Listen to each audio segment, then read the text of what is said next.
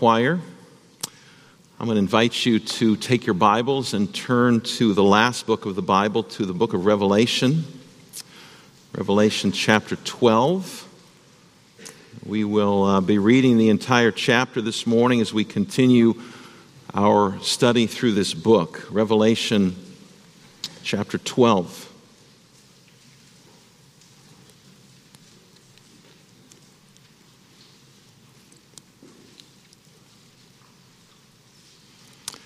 And a great sign appeared in heaven, a woman clothed with the sun, with the moon under her feet, and on her head a crown of 12 stars. She was pregnant and was crying out in birth pains and the agony of giving birth. And another sign appeared in heaven. Behold, a great red dragon with 7 heads and 10 horns, and on his head 7 diadems. His tail swept down a third of the stars of heaven and cast them to the earth. And the dragon stood before the woman who was about to give birth, so that when she bore her child, he might devour it. She gave birth to a male child, one who is to rule all the nations with a rod of iron. But her child was caught up to God and to his throne. And the woman fled into the wilderness, where she has a place prepared by God, in which she is to be nourished for 1,260 days. Now war arose in heaven, Michael and his angels fighting against the dragon. And the dragon and his angels fought back, but he was defeated, and there was no longer any place for them in heaven. And the great dragon was thrown down, that ancient serpent, who is called the devil and Satan, the deceiver of the whole world. He was thrown down to the earth, and his angels were thrown down with him. And I heard a loud voice in heaven saying, Now the salvation and the power and the kingdom of our God and the authority of his Christ have come, for the accuser of our brothers has been thrown down, who accuses them day and night before our God. And they have conquered him by the blood of the Lamb and by the word of their testimony, for they love not their lives even unto death. Therefore rejoice, O heavens, and you who dwell in them. But woe to you, O earth and sea, for the devil has come down to you in great wrath, because he knows that his time is short. And when the dragon saw that he had been thrown down to the earth, he pursued the woman who had given birth to the male child. But the woman was given the 2 wings of the great eagle, so that she might fly from the serpent into the wilderness, to the place where she is to be nourished for a time and times and half a time.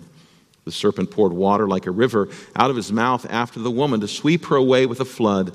But the earth came to the help of the woman, and the earth opened its mouth and swallowed the river that the dragon had poured from his mouth. Then the dragon became furious with the woman and went off to make war on the rest of her offspring, on those who keep the commandments of God and hold to the testimony of Jesus. And he stood on the sand of the sea.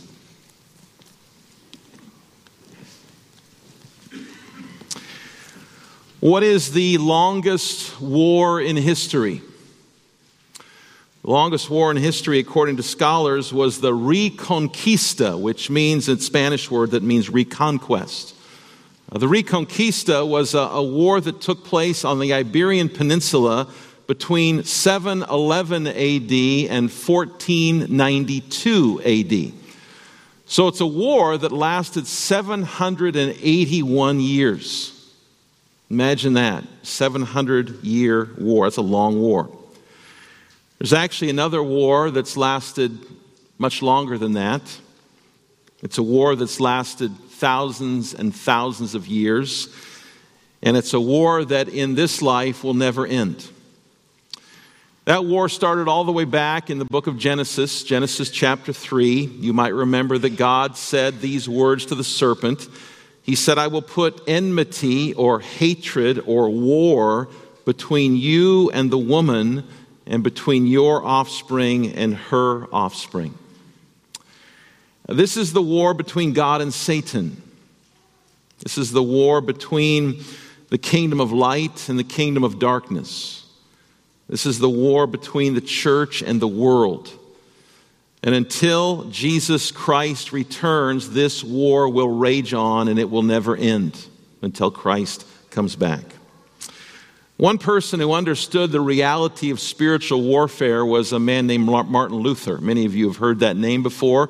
Martin Luther was a great person in the 16th century Protestant Reformation. And Luther thought often about the devil.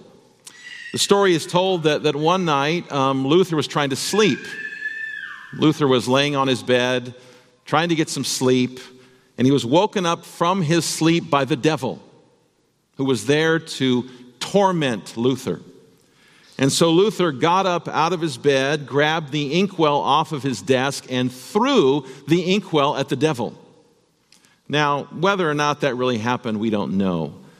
But we do know that Luther understood that we are in a very real spiritual war.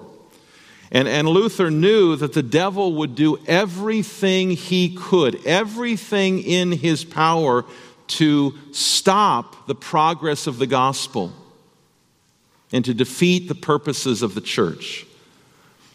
This is a reminder to us that what we saw today and last Sunday and also a few weeks ago, 7 young people standing up here and publicly professing that they love Jesus and that they want to live their life for Him.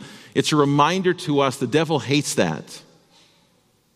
He despises that. Parents, he hates it when your children profess their faith in Christ. He hates it when we gather together like this to sing praises to Him. He hates it when the good news of the gospel is proclaimed. And he will do anything in his power to fight against that. Revelation 12 this morning is a reminder to us that this should not surprise us. We should not be surprised at this spiritual war. We want to look at this passage this morning in 3 parts. First of all, there are the participants, and then there is the victory, and then there is the preservation. The participants, the victory, and the preservation.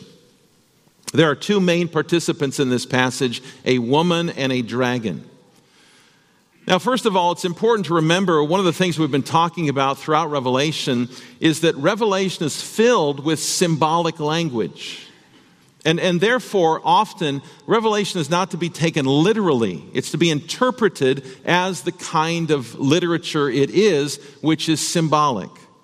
We see that, for instance, if you look at verse 1 and also verse 3, John says that a sign appeared in heaven. We all know what a sign is, right? I've used this illustration before. I've given you the In-N-Out burger illustration. You're on a road trip, driving somewhere in California, and you're driving down the road, and you're starting to get hungry, and you think to yourself, you know what, a double-double sounds pretty good right now. And so you start looking for In-N-Out burger. You start looking for the sign. And eventually, somewhere on the freeway, you see that In-N-Out sign. Now, children, that sign is not the restaurant, is it? You don't have to park your car and climb to the top of the In-N-Out sign to get your burger. But that sign, that In-N-Out sign, actually points to where the restaurant is. That's the purpose of a sign, to point to something else. John tells us here that the woman and the dragon are signs. In other words, we're not to take them literally. They are that which point to something else. Now notice, first of all, the woman. It says in verse 2 that she's clothed with the sun. She has the moon under her feet, and she's wearing a crown of 12 stars. Sun, moon, and stars. Is there anywhere you can go in the Bible that will help you explain and understand what the star or the sun and the moon and the stars are symbolic of? Actually, yes, there is. It's in the book of Genesis. I'm not going to ask you to turn there, but many of you are familiar with this story. In Genesis chapter 37, Joseph has a dream. Actually, he has 2 dreams. And in his second dream, he sees the sun and the moon and 11 stars bowing down to him. Now, you might remember that in that dream, the sun and the moon and the stars represented Joseph's family. They represented his father, his mother, and his brothers. And in the Old Testament, in Genesis, Joseph's family represented all of the people of God. And so this woman who is clothed with the sun, moon, and stars represents the people of God. She represents the church. Now notice that verse 2 tells us also that this woman is pregnant, not just pregnant, but she's in labor. We'll talk about her pregnancy in a moment, but notice the second character, the dragon. He's described in a number of different ways. He's a great red dragon. Children, you can picture that in your mind. This terrifying red dragon. He has 7 heads, 10 horns. He has 7 crowns on his head. And with his tail, he sweeps 1/3 of the stars from heaven and he knocks them down to the earth. In the Bible, red is the color of blood and war and destruction. Horns and crowns are symbols of power. And so what we're meant to see here is that this is a destructive, powerful, terrifying creature. And we don't have to guess who this is because verse 9 tells us this is the devil. This is Satan. And so the 2 main participants in this vision are the church and Satan. Now notice what we're told in the middle of verse 4. It says, the dragon stood before the woman who was about to give birth so that when she bore her child, he might devour it. It's a very vivid picture here, right? You can all kind of picture this in your mind. You've got this woman, she's pregnant, she's in labor. She's just about to give birth. And standing right in front of her is this big, red, terrifying, powerful dragon just waiting for this child to be born so he can kill it. I mean, how can people say the Bible is boring, right? I mean, you can really imagine this in your mind. And verse 5 tells us that this is a male child. This is one who will rule all the nations with a rod of iron. This is from Psalm 2. Psalm 2 says, I will tell of the decree. The Lord said to me, you are my son. Today I have begotten you. Ask of me, and I will make the nations your heritage and the ends of the earth your possession. You shall break them with a rod of iron and dash them in pieces like a potter's vessel. And so the first readers of the book of Revelation would have read chapter 12 of Revelation and immediately thought of Psalm 2. Psalm 2 is a messianic psalm. Psalm 2 is talking about the Messiah. It's talking about Jesus. And so you have this graphic imagery here in Revelation 12. This woman's in labor. She's about to give birth. This great red dragon is waiting to destroy this child. And brothers and sisters, this is here to tell us one important truth. And that is that Satan's chief aim was to prevent Jesus from coming into this world. That's what this is meant to tell us. And when you read your Old Testament with this understanding, you can't miss it. Everywhere you look in the Old Testament, you will see that destroy Israel, destroy the line of promise so that the Messiah cannot come. It's all over the Old Testament. Cain killing Abel, the Tower of Babel, the worldwide flood, Israel's enslaved in Egypt for over 400 years. Remember we were in the book of Esther a few years ago. Haman tries to exterminate all of the Jews. All of that, behind the scenes, there is Satan trying to destroy the people of God, trying to destroy the line of promise so that your Savior cannot come. And there's one specific example in the Old Testament I want you to think about this morning. In the 9th century BC, there was a woman named Athaliah. Athaliah was the daughter of Ahab and Jezebel. And children, if you know anything about Ahab and Jezebel, you know that they weren't good people. And Athaliah wasn't a whole lot different than mom and dad. She wasn't a good person. Athaliah wanted absolute power. She wanted to rule. And she waited for her son, King Ahaziah. She waited for him to die. And then she decided she was going to kill the entire family line so that no one in Ahaziah's line would be left, so that no one could succeed Ahaziah. And Athaliah was going to do that so that once everyone else was killed, she alone would be there and she would get all the power.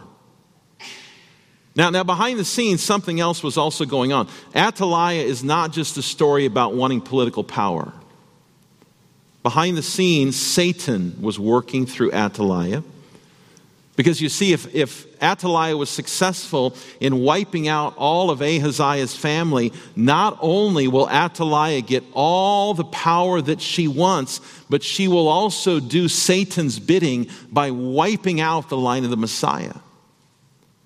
Because you see, interestingly, Ahaziah was from the line of Judah. And children, you might remember that God had said that the Messiah would come from the line of Judah. And so if Satan can get Athaliah to be successful, if she can wipe out all of the royal family, if she can destroy all of the descendants of Ahaziah, she will succeed. No tribe of Judah, no Messiah. And at first, it looks like, if you've ever read the story before, it looks like Athaliah is successful. It looks like her plan worked. She kills the entire royal line of Ahaziah, at least she thinks she does. Unbeknownst to her, there is a little boy named Joash who has been hidden away so that he can't be killed. And so her plan to gain power and Satan's plan to destroy the tribe of Judah and destroy the line of promise, that whole plan is thwarted. And we see this all throughout the Old Testament. Satan over and over and over tries to prevent the Messiah from coming into the world, but his plan never succeeds. But that's not the end of it. The dragon is still waiting there. The dragon still wants to kill that child. And when we come to the Gospels, when we come to the beginning of the Gospels, Satan is going to try to use a man named Herod to do this for him. And you remember what Herod does? He gives an order that all male children 2 years and under living in Bethlehem are to be killed, to be put to death. And Herod thinks one of those little boys has to be Jesus. And so if I can kill all of those little boys, I will be successful in killing Jesus. Now again, that wasn't just some political leader who's worried about his power. This is Satan trying to prevent Jesus from doing what Jesus came to do. But little does Herod know that when this massacre happens, Jesus is down in Egypt, safe. But then you go through the Gospels, and at the end of the Gospels, near the end of the Gospels, children, you remember what happens. The unthinkable happens. Jesus is nailed to a Roman cross, and on that Roman cross, he dies. Finally, after all of those years, starting in the book of Genesis, finally the dragon has succeeded. Now imagine being part of the church in that day. Imagine growing up and you've heard all your life from the Old Testament about how that line of promise was constantly in jeopardy, but that God always preserved that line of promise. And finally the Messiah had come, the one the church had been waiting for all of those years had come. But now he's dead. How discouraged you would be. You would say, we thought he was the one. God, you preserved your line of promise all through the Old Testament, and you preserved Jesus from Herod's massacre, but now he's dead. The one that we thought had come to redeem us from our sins is now dead, and it looks like the dragon has won. It wasn't easy. There were a lot of bumps along the way, a lot of failures along the way, but now, finally, that child is dead. And his body is in the grave. And it appears God's promise has failed. But there's a second part to this passage, and that is the victory. Children, you know that the death of Jesus was not the end of the story. 2 Sundays ago was Easter Sunday. 2 Sundays ago, we remembered and celebrated the resurrection of Christ from the dead. Satan didn't win the final victory. If you look at the middle of verse 5, it says, "But her child was caught up to God and to his throne." 3 days after Jesus was killed, he rose from the dead, and 40 days after his resurrection, Jesus ascended into heaven. That's what's being pictured here when it says the child is caught up to God. Children, where is Jesus? He's not in the grave. Jesus is in heaven. He's seated at the right hand of God the Father, and we don't want to miss the significance of this. Being seated at someone's right hand is a symbolic of having power and authority. Jesus is not a dead Savior. Jesus is not a dead Messiah. Jesus is the King of Kings and the Lord of Lords. He rules and he reigns as the one who actually accomplished the work the Father gave him to do. And if you are a believer in Jesus Christ, Revelation 12 is good news for you this morning. You see, if you're a believer in Christ, you don't read Revelation 12 as some outside third-party observer. You don't read Revelation 12 if you're a Christian and say, yeah, that's pretty interesting. It's kind of interesting how God preserved his people in the Old Testament and how he preserved Jesus in his earthly ministry. It doesn't really involve me. I'm living 2,000 years later, but it's kind of interesting. If you're a Christian this morning, this story involves you. God kept his oldest promise, the promise to send the one who would save us from our sins. And despite the devil's best efforts, and despite all the wicked people he used throughout history, despite the constant efforts to prevent Jesus from coming and doing what God sent him to do, God's purpose could not fail. You think God's purpose in your life is going to fail? Absolutely not. And Jesus came, and in his life, death, and resurrection, he did what God sent him to do. And brothers and sisters, think about this morning. What did God send Jesus to do? What did Jesus accomplish when he hung on that Roman cross 2,000 years ago? When the devil thought that he had won, what did God accomplish? If you have your Bible, go for just a moment to Colossians chapter 2. Colossians chapter 2. Again, if we are believers, we don't read Revelation 12 and just say, that's an interesting story. We read Revelation 12 and we see that this is our story. And then we think, what did Jesus accomplish when the devil thought that he had won? Well, look at Colossians 2, verse 13.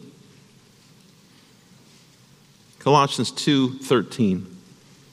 And you who were dead in your trespasses and the uncircumcision of your flesh, God made alive together with him, having forgiven us all our trespasses by canceling the record of debts that stood against us with its legal demands. This he set aside, nailing it to the cross.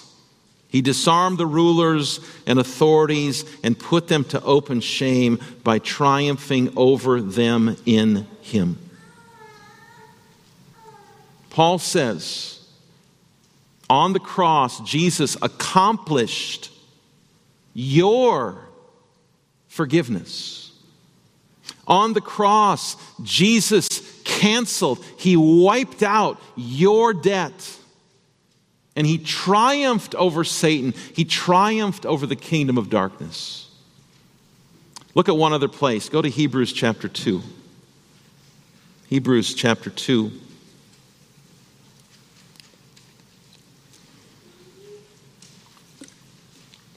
Hebrews 2, verse 14.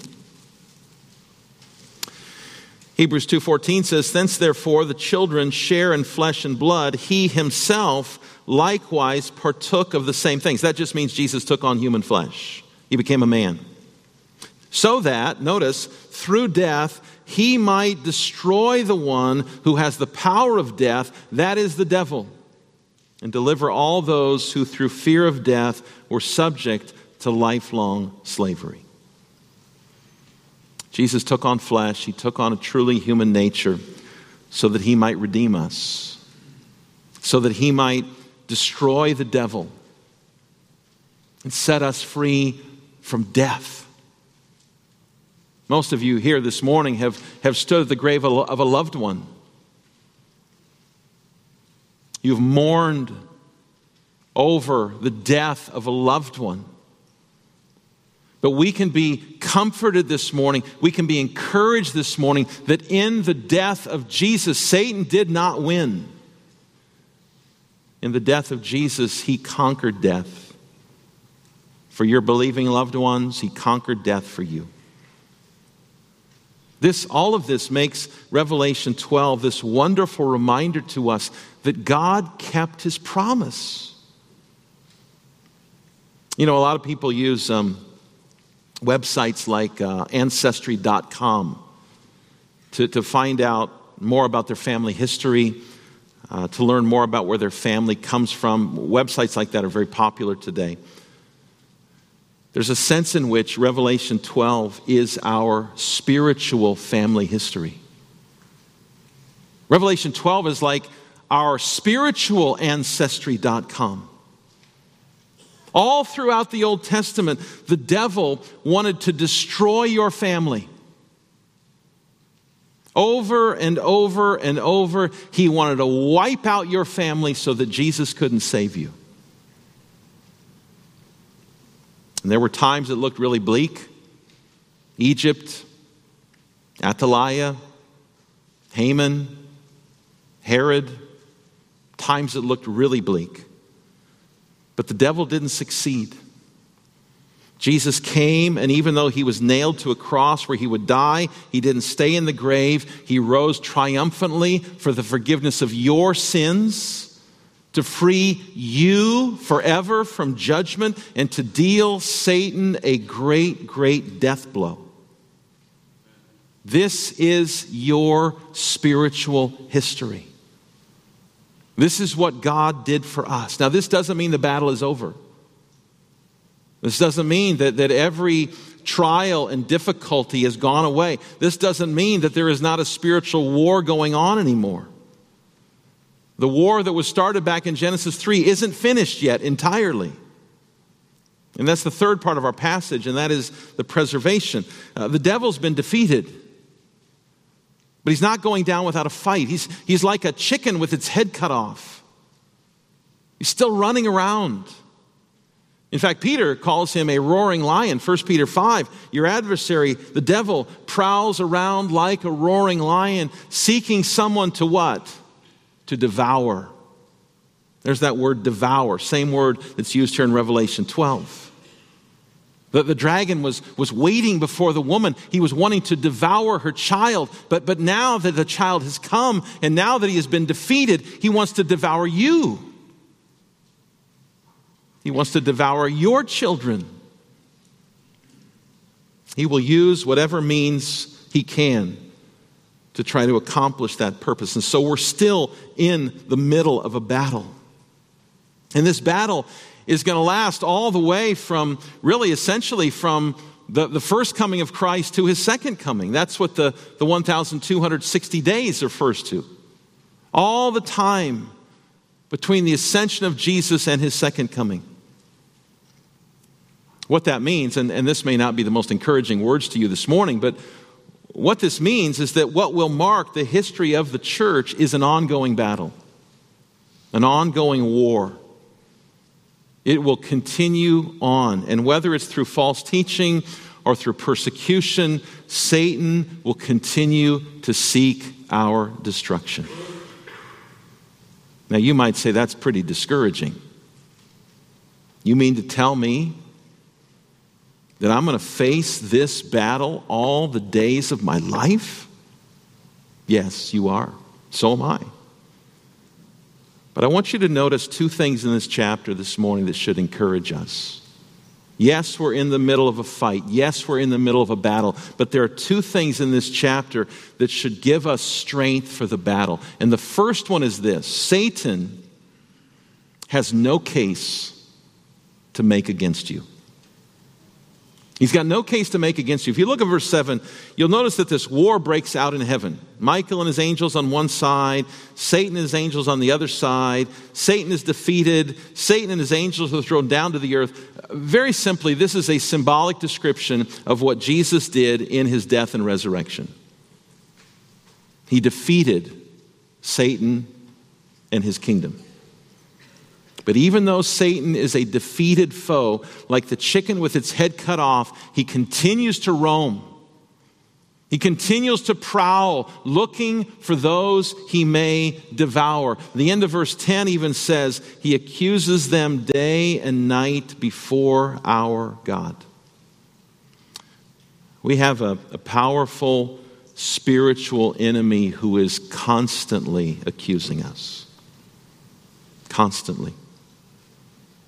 God, how can you save people like that? You know their sin. You know what those people at Zion are really like. You know their struggles and their faults and their sin. You really want people like that in your kingdom, God? I mean, what hope do we have? We know our sin. We know who we are. What's the very next verse say? Verse 11. And they have conquered him by the blood of the Lamb. The hope we have is Jesus Christ. You remember what we sing in the song Before the Throne of God Above.